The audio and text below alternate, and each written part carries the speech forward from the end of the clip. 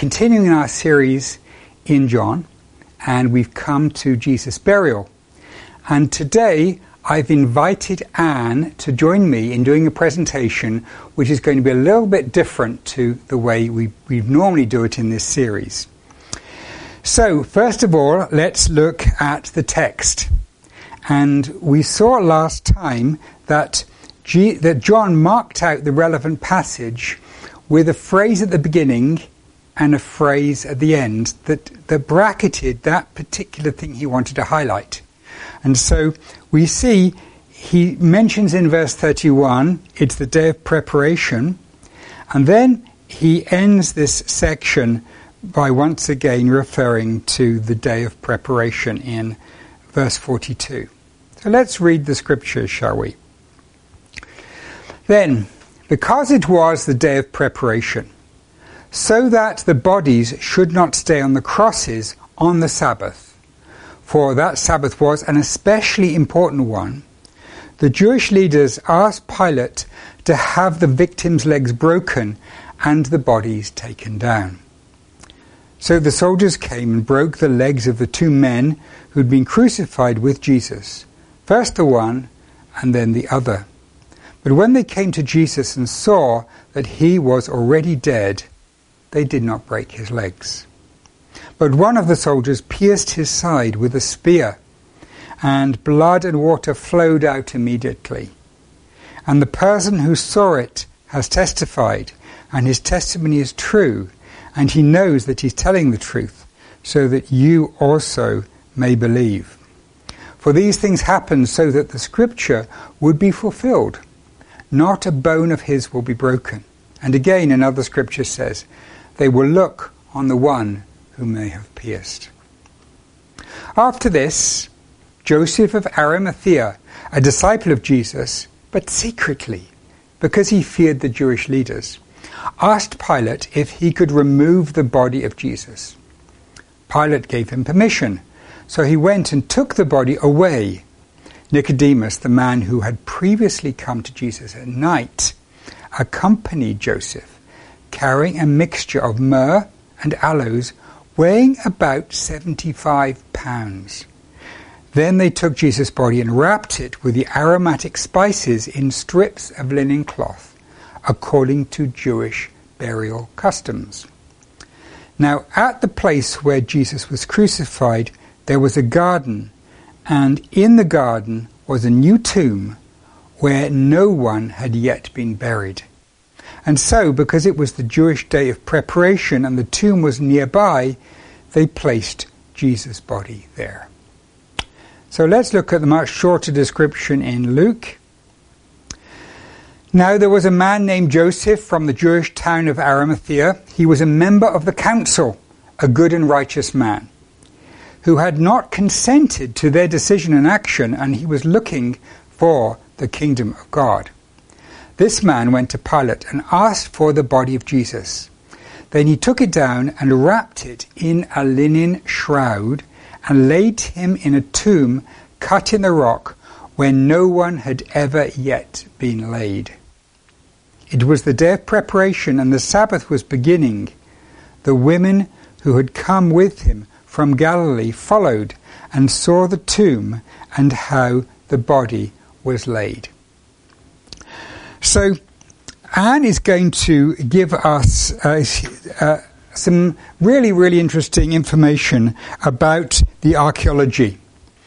And this is useful, not because we need the scripture proved, but because it's encouraging to our faith to see how well this is supported in what we find in history, and also helps us to visualize and conceptualize what was happening there.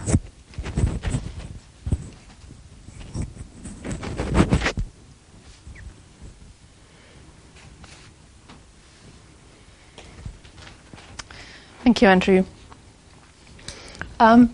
We read about Jesus being placed in this tomb, and in Jesus' time, it was only the rich people that had these tombs that were cut into the rocks. Poor people were just buried, like the rest of us, in holes in the ground. That you just dug a trench, He laid the body in, wrapped or in a coffin or however, and it was buried that way. But Joseph must have been a wealthy man. We know he had this rock-cut tomb, which apparently was new. Whether that means the entire tomb was new or just there was the one area that Jesus was laid in was new, really doesn't matter. Now these tombs were cut into the solid rock. So they were carved out, there were rooms carved into the rock. And some tombs were really extensive. They had numerous rooms, lots and lots of places, because these would be for families. There'd be lots of places for different bodies. And there were two basic types of tomb. One kind had round the room there would be little oh, sorry, Angie just reminded me that I should have told you these. There we go. There were two types. So one type, round the room, they had lots of little body-sized tunnels that you could just slide a wrapped body into. And technically those ones are called kokim or loculi. I've just said endways, so you know which way the body is going in. The other kind were like a niche cut into the wall that had a body-sized bench at the bottom of it. So let's have a picture. So if you can see this is just one side of a wall of a whole room that would have had these slots, these little tiny tunnels in the side, and you would put the body in, and then usually they were sealed up. And the other kind were like this. There's these technically called arcosolia, and they have a bench. Here's another view. So you can see the body would be laid on that bench at the bottom. It's exactly the length of a person, and there it would be. Now, which kind? We know exactly which of these two kinds Jesus was buried in, because it says in John 20. Do I have a slide for this? It says in John 20, "But Mary stood weeping outside the tomb, and as she wept, she stooped to look into the tomb, and she saw two angels in white sitting where the body of Jesus had lain, one at the head and one at the feet." So we conclude it must have been one of these bench-style ones, because if it was that sort of tunnel kind, there would have been a little angel just squeezed in at the end, and that really wouldn't have worked. So we know that this was the bench type of thing. Now, access to these burial chambers could be blocked off by a stone, which would could be rolled into place, and there are some that still exist. So let's see. Oh, wrong button. There we go. And you can see the groove with the stone in it there, and that stone would roll into place to cover the entrance to the tomb. That one, I think, is actually Herod's tomb. Wouldn't want him getting out. And so this is another one. You can see the stone would roll across. But it's not a very big opening. You can see why Mary had to stoop to look in, to see inside the tomb. Like, you couldn't stand upright and walk into one of these things. But when you got in there, there was the chamber with the benches or the little tunnels or whatever. So we can see that this all fits exactly with what is being said in the scripture. So when the body would be wrapped in these strips of fabric, it says that Joseph and Nicodemus wrapped Jesus in strips of linen with all the herbs and spices and things.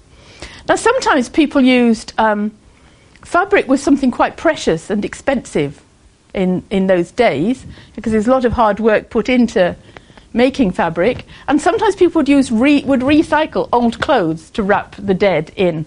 But it specifically says, Matthew says, that Joseph wrapped Jesus' body in clean linen, which rather implies that it was new. So Joseph was just giving Jesus the best possible treatment. And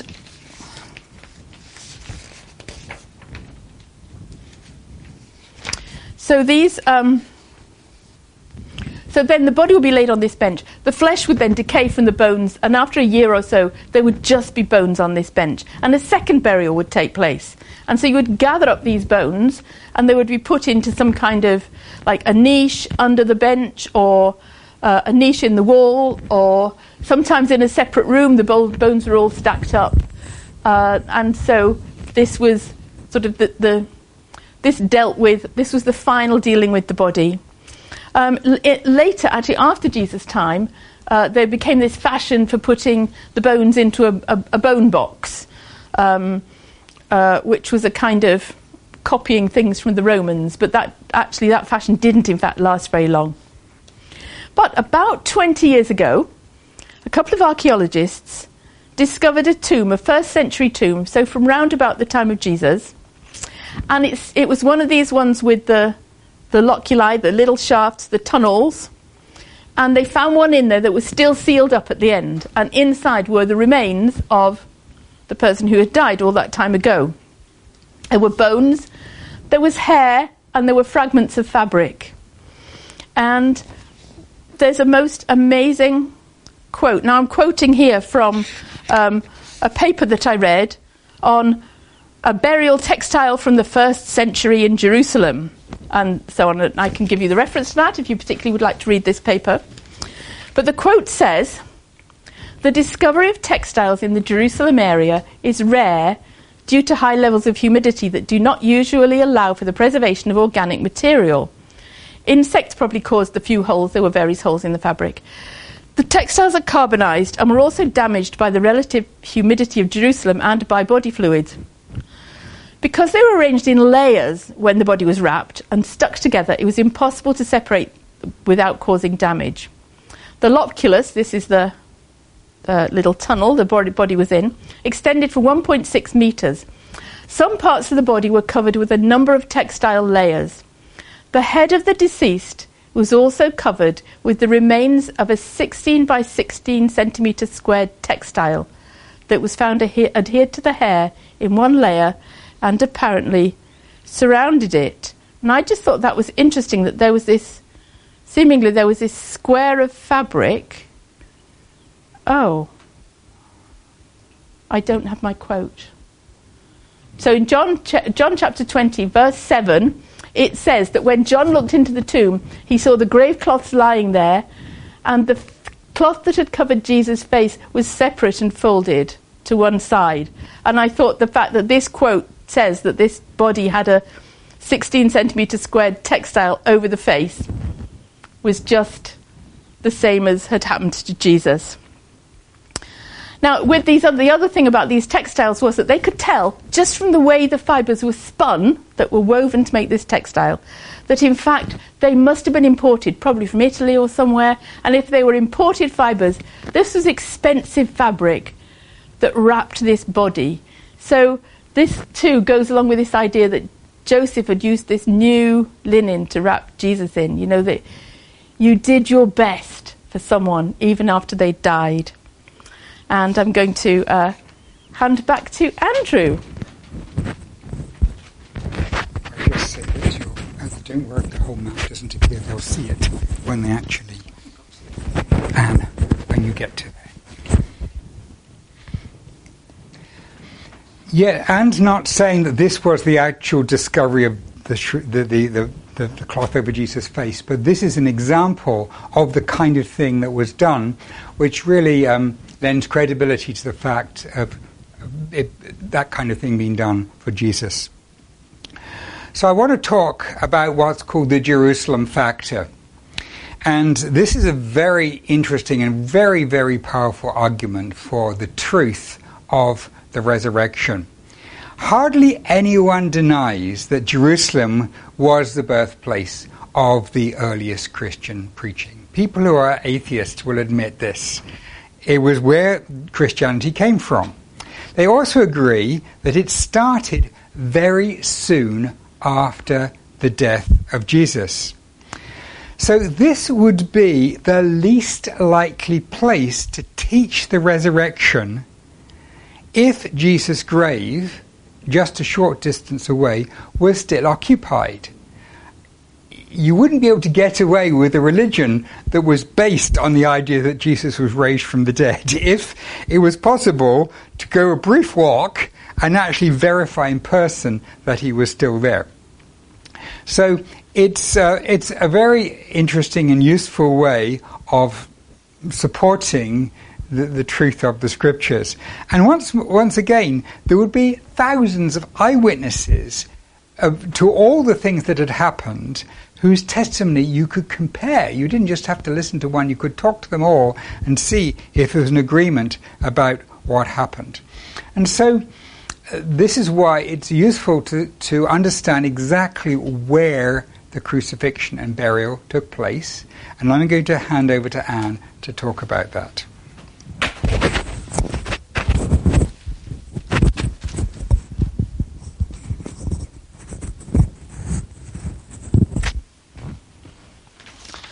Right, oops. Jesus' tomb. So, we know a number of things about Jesus' tomb.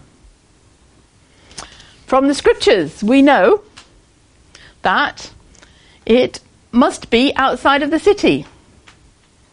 We also know that it was near the site of the crucifixion. We know that it was cut into rock. We also know, from what we've just said, that it was this bench type of burial chamber.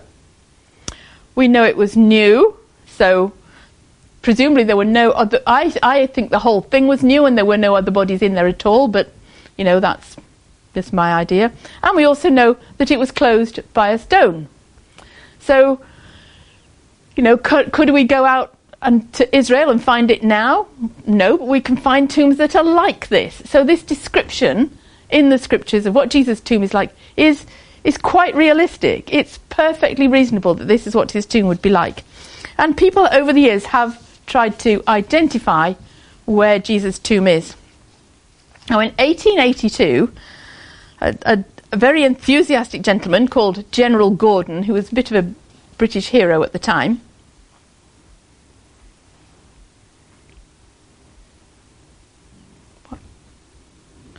he found a little hill, which is in Jerusalem now, but in those days would have been outside of the city wall.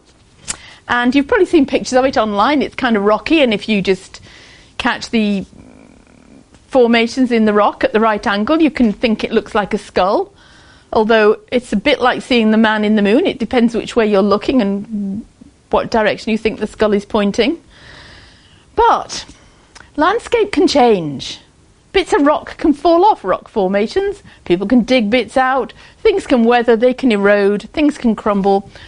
Although it looked like a skull in 1882, who knows what it looked like in the year 33 AD. It may not have looked like that at all. So that's not necessarily a good indication. He thought he had found Golgotha, the place of the skull. And he said, look, it looks like a skull. And the other thing that helped him think this was exactly the right place was just around the corner was a tomb in front of which appeared to be a garden. And here's this tomb, and inside there are apparently benches to put bodies on, and he thought this is great. Well, they're not actually benches when you look closely. They're more like little troughs, but that's more information than we need right now. But there are lots of other tombs burrowed into that same outcropping of rock. There are numerous other tombs, and they've all been dated, and they basically date from the time of Isaiah and Jeremiah. So they couldn't be the new tomb that Joseph put Jesus' body into. And although this tomb, which is called the Garden Tomb,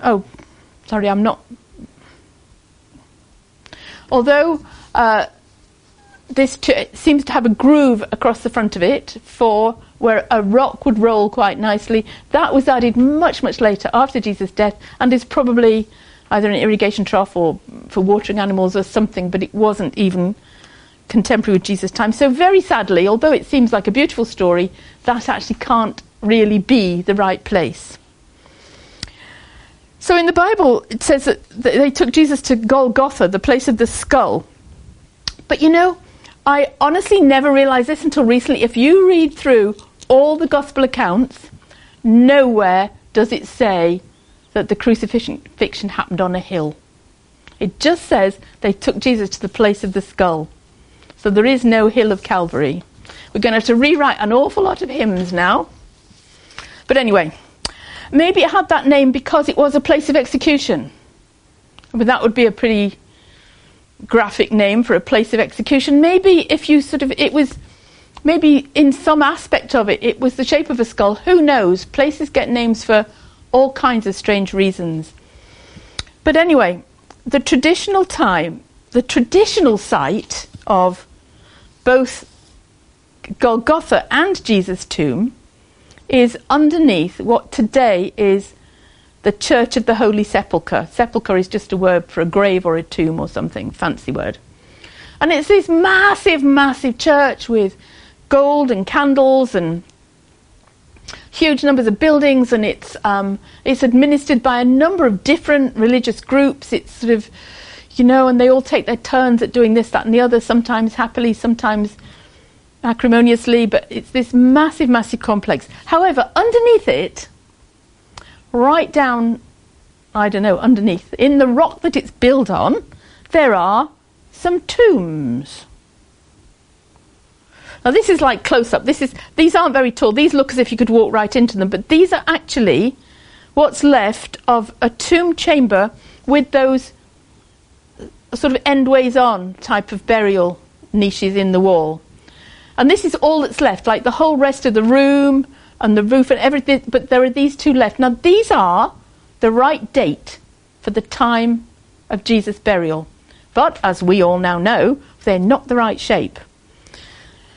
So, we'll come back to this. So is this tradition of this being the place of Jesus' burial and the site of the crucifixion? So there's some sort of lump of rock inside this church that's said to be, this is the site of Calvary. I mean, really, they would be literally within spitting distance of each other. But I'm not sure they were that close in reality. But anyway, is this traditional site the right place? Or is it just a myth?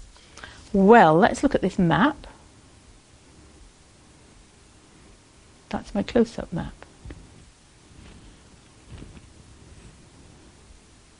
Oh, no, it's not. Okay. This is Jerusalem. The black walls are the walls of the city in the time of Jesus. And most of those walls no longer exist. And some of them, we're not quite sure exactly where they ran, but this is close enough. And you can see that the yellowy coloured dot at the top of the map is actually where General Gordon found the site that he called the place of the skull and the tomb, which we realise were the wrong date and couldn't be it. This other red dot is where the Church of the Holy Sepulchre is Jesus' tomb under there. So, let's think about this. Back in the day, when Jesus was buried, the Christians at the time, and Jesus' family and everybody, even though Jesus was raised from the dead, and they knew the tomb was empty, they would remember where it was. So people would know where this tomb was. But 40 years later, the Romans, in AD 70, the Romans destroyed Jerusalem. In fact, they destroyed it so thoroughly, it was hardly possible to live there. So, however, people, I'm pretty sure, still remembered where this tomb was. The tomb itself, I'm sure, wasn't destroyed because it was it was built into the side of what had been a quarry. Then, in AD 135 or round about then, so about 60 years later, Emperor Hadrian comes along and he decides to rebuild Jerusalem, but he rebuilds it as a Roman town. And he names it Aelia Capitolina. Aelia was one of his family names, and he called it Capitolina because his favourite god of all was Jupiter Optimus Maximus Capitolinus, and so he put this name in to show that, he really identified with Jupiter. Now he decides that he's going to build a temple to Venus, and so he filled in the area where Jesus' tomb was. So on this map, where the red dot is, from there down to the city wall where the X is, he filled all that in with soil to level it off so he could build his temple over the place where Jesus' tomb was. It's difficult. Some people say he was doing this deliberately, But he wasn't an emperor who was particularly mean to Christians. He just felt, I think, that this was some special sacred site, and he would make it sacred to some of his favourite gods. So he built a temple there over Jesus' tomb, and he'd levelled the land, so the tomb is now buried. So let's fast forward 200 years. Emperor Constantine becomes a Christian. What does he want to do? He wants to find Jesus' tomb. So he sends a man round. They ask the Bishop of Jerusalem, where is this tomb? And the Bishop of Jerusalem says, dig under the temple of Venus. So down comes the temple. They dig, and bingo, there's a tomb cut into the rock. Now, they had an interesting view of how to preserve things back in those days. So they cut away all of the rock, leaving this one little bump, but inside it was the tomb of Jesus. And those are the tombs I showed you in the underneath the Church of the Holy Sepulchre. They were collateral damage when all this rock was dug away so that they could build a massive church over this, what was the tomb of Jesus.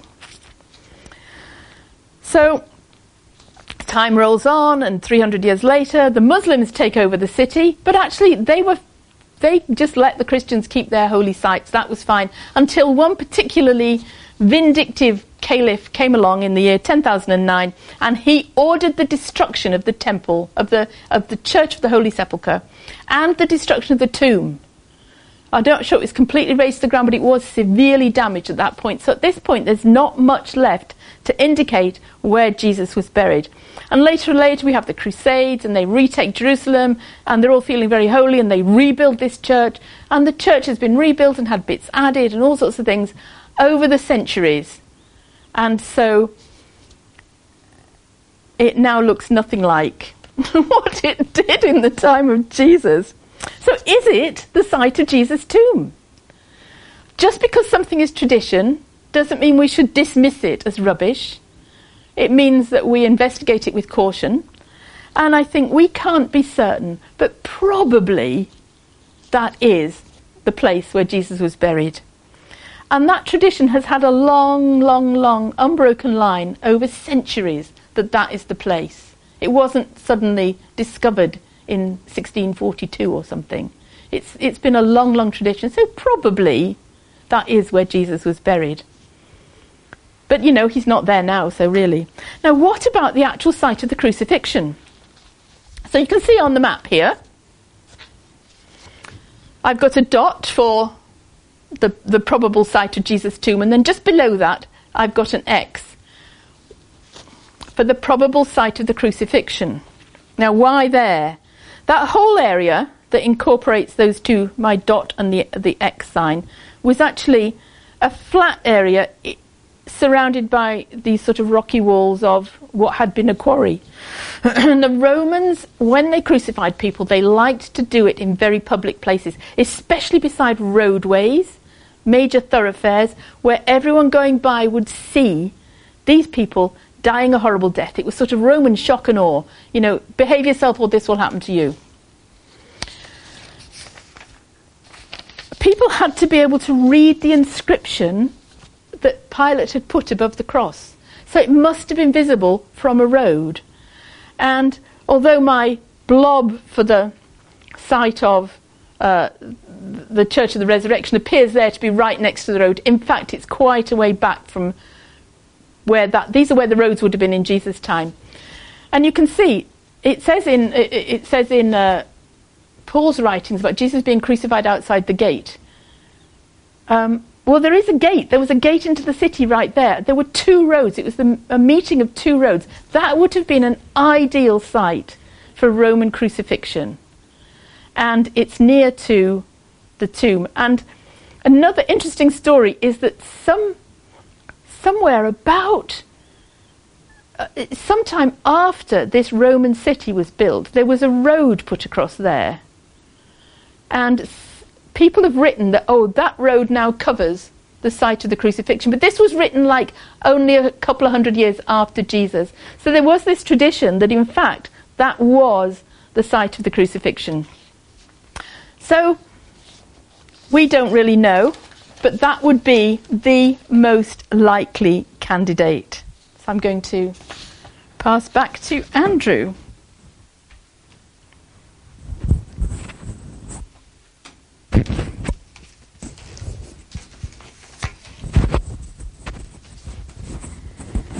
Thank you, Anne. I'd like to end with talking about the earliest gospel message and ask, why is it that more and more skeptical scholars are admitting the evidence for Jesus' death, his burial, and even his resurrection? These aren't Christians. These are people who are skeptical, and yet they're admitting the evidence is so overwhelming. And I'm going to read to you from 1 Corinthians. And this passage I'm reading to you, even atheists agree that Paul wrote, there was somebody called Paul, and he wrote 1 Corinthians, that's pretty well attested, and that it was written around this time. Now, one thing is very interesting, we can look at some context in Acts chapter 18. Paul stayed on in Corinth for a year and a half, teaching God's message to the people, while Gallio was governor of Achaia. Some of the Jewish leaders got together and grabbed Paul. They brought him into court. Now, Roman historical records tell us that Gallio was governor for only a year, and that was 51 to 52 AD. So that pretty much exactly matches Paul's visit to Corinth. And this is agreed by secular historians as well, because it's such a precise time fix. You've nailed it down to a year. So bearing that in mind, let's look at what Paul writes to the Corinthians after he's visited them. And he writes this probably a few years later. Now, I want to make clear for you, brothers and sisters, the gospel that I preached to you, in other words, back in that particular moment, a few years previously, that you received and on which you stand, and by which you are being saved, if you hold firmly to the message I preached to you, unless you believed in vain. For I passed on to you as of first importance what I also received. Now, these words are very important. That Jesus died for our sins according to the Scriptures, and that he was buried, and that he was raised on the third day according to the Scriptures, and that he appeared to Cephas, then to the 12, then he appeared to more than 500 of the brothers and sisters at one time, most of whom are still alive, though some have fallen asleep. Then he appeared to James, then to all the apostles. Now, the way that part, I put it in black there in the middle, the way that that's written is in a way that's kind of a rhythmic way in the Greek. It's written in a kind of a rhythmic way, as if it was something you would memorize. And historians, both Christians and non-Christians, when they see this, they say, this is the earliest statement of what Christians believe. And that's it, in a nutshell. And Paul, in fact, introduces it that way, because in verse 1 he says, this is the gospel I preach to you. This is how you are saved. This is what you believe. Christ died, he was buried, and he was raised. So, when did Paul receive this? He says here, this is the first importance, which I also received. What's he referring to? Well, it's interesting to look at a timeline here. We can see an interesting timeline. Even the skeptic Bart Ehrman says you can trace this message to 1 year after the cross, to within a year after the cross. And this is how he argues. Jesus died and was raised around between 30 and 33 AD. And we know we can be that precise because of the dates Pilate existed as governor and the dates of Tiberius. And so those two narrow it down to a very, very short time, probably 32 AD, for his death. And this is generally agreed. Like I say, Bart Ehrman agrees with this. Paul met up with Peter around 35 AD, after his conversion and his time in the wilderness. And Paul tells us it was to make sure they had the same gospel. So you can imagine the meeting, and Paul is telling Peter about his experiences, and Peter is saying, yeah, and this is what I saw, and he was raised and he appeared to me, and they're really tying up what they mean by the gospel at this point. And Paul was preaching this then in 51-52 AD, which was what we read of later. And this is the evidence here then, is that when Paul says this is the message I received, he's talking about this experience he had with Peter very, very soon after the cross. So if this is the case, we have historians saying, and this is E.P. Saunders, one of the world's leading historians, he's not a believer, right out of the gate, all of the basic teachings about Jesus were in place. The very earliest preaching was the cross, the resurrection, and the divinity of Jesus. It didn't develop hundreds of years later. It was there. And he and others would look to this passage then in 1 Corinthians 15, verses 3 and 4. So I want to end by asking, what difference does it make? What difference does this make? That Christ died for our sins, according to the Scriptures, that he was buried, and that he was raised on the third day, according to the Scriptures. This is the key. As E.P. Saunders said, he's God, he died, and he was raised from the dead. There's one of my favorite hymns which we sing, has a line. The hymn is called Rock of Ages, and it has a line, be for sin the double cure, cleanse me from its guilt and power. This is a beautiful summary of these verses, because the guilt of sin was dealt with in Jesus' death. When Jesus died, he died the just for the unjust. He died as someone who done no sin, taking a punishment for sin, for our sin, on his behalf. So when we see Jesus dead, we see Jesus in the tomb. He's in the tomb as a sign that our guilt has been lifted off us and put on him. He's carried it. He's paid the price.